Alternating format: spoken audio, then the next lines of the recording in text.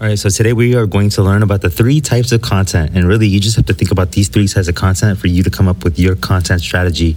Now, before I go into what these 3 types of content are, I do have to say that some of these ideas are not my own.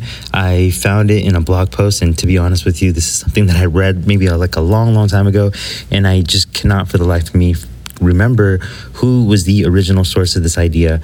But I did take that idea and I started modifying it a little bit to fit some of this other stuff that I was learning. So taking these modified ideas, I am going to talk about the 3 types of content and how this can help you with your content strategy. So the 3 types of content, the way to remember this is your SPT. So your SPT, what this stands for is search content, periodic content, and trending content. And we're going to go over what each of these are. Your search content, this is the type of content that you want to create that answers a question from a search query. So what this means is if someone is going to go on Google and they're asking a question, maybe what is the best color for a Lamborghini? And if this is a question that people are asking, then you want to have the piece of content that answers this question, right? So you can have a blog article or a YouTube video on an analysis of all the different types of colors of Lamborghinis and kind of just figure out what the best color is for a Lamborghini based on whatever metric or whatever rubric you come up with, right? But if this is something that someone's searching for, then your content, your search content is the answer for these questions. So that's your search content, right? So the way to make sure that you are generating pretty good content for this is you can go to websites like Answer the Public to see what people are searching. You can go search for questions on Quora, or see what people are asking on Facebook groups and other forums, etc. And then you take the answers that you would generate for these questions and you create content out of this, and you're making search content. And what you would want to do is you have the title of this content, the search query. So if someone's searching for this, how do I find turtles in Alaska? If that's a legit question that people are asking, then your content is going to be the first thing that comes up, and you want to have the exact same question in your title, right? So your blog article would be, how do I find turtles in Alaska? Or what's the best color for a Lamborghini? All right, so that's search content. Now, going further into the SPT framework, P is for periodic content. Your periodic content, the purpose for this content is to keep people hanging on to your story. So here's what I mean. So your search content is designed to bring new people into your community, right? So people are searching for these things. They don't know who you are, but you're providing these answers and like, okay, this guy's pretty legit. He knows some shit. He might be an expert in his field. But for them to stay with you, that's when you need this periodic content.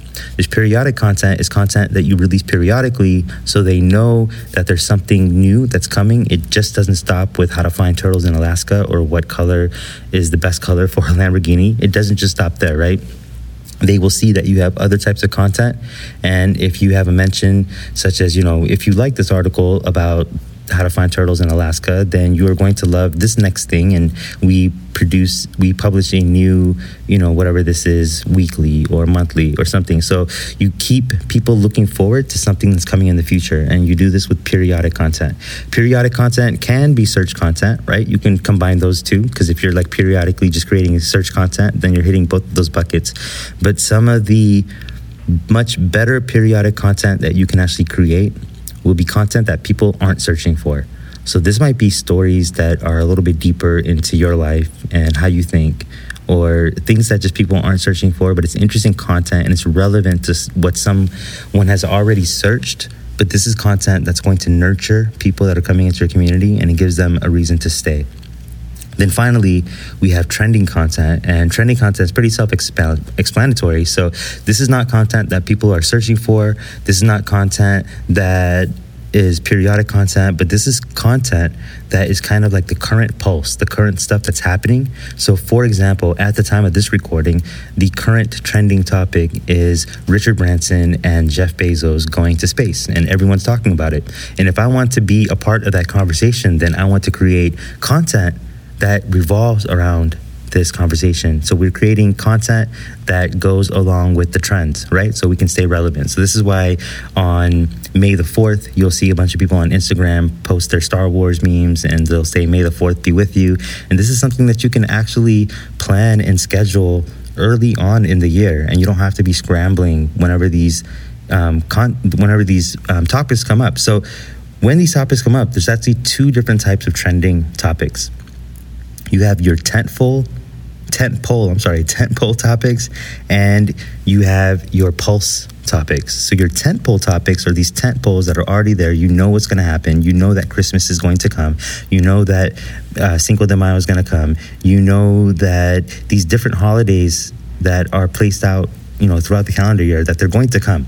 So you can plan for this content a little bit earlier, and this is your tentpole trending content.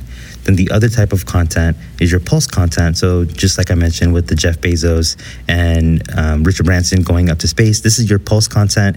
COVID, for example, is a pulse content. It's just something that's happening in the now, and it's just being part of the conversation. So there you have it. There's 3 different types of content that you can make. You have your search content. This is what people are searching for.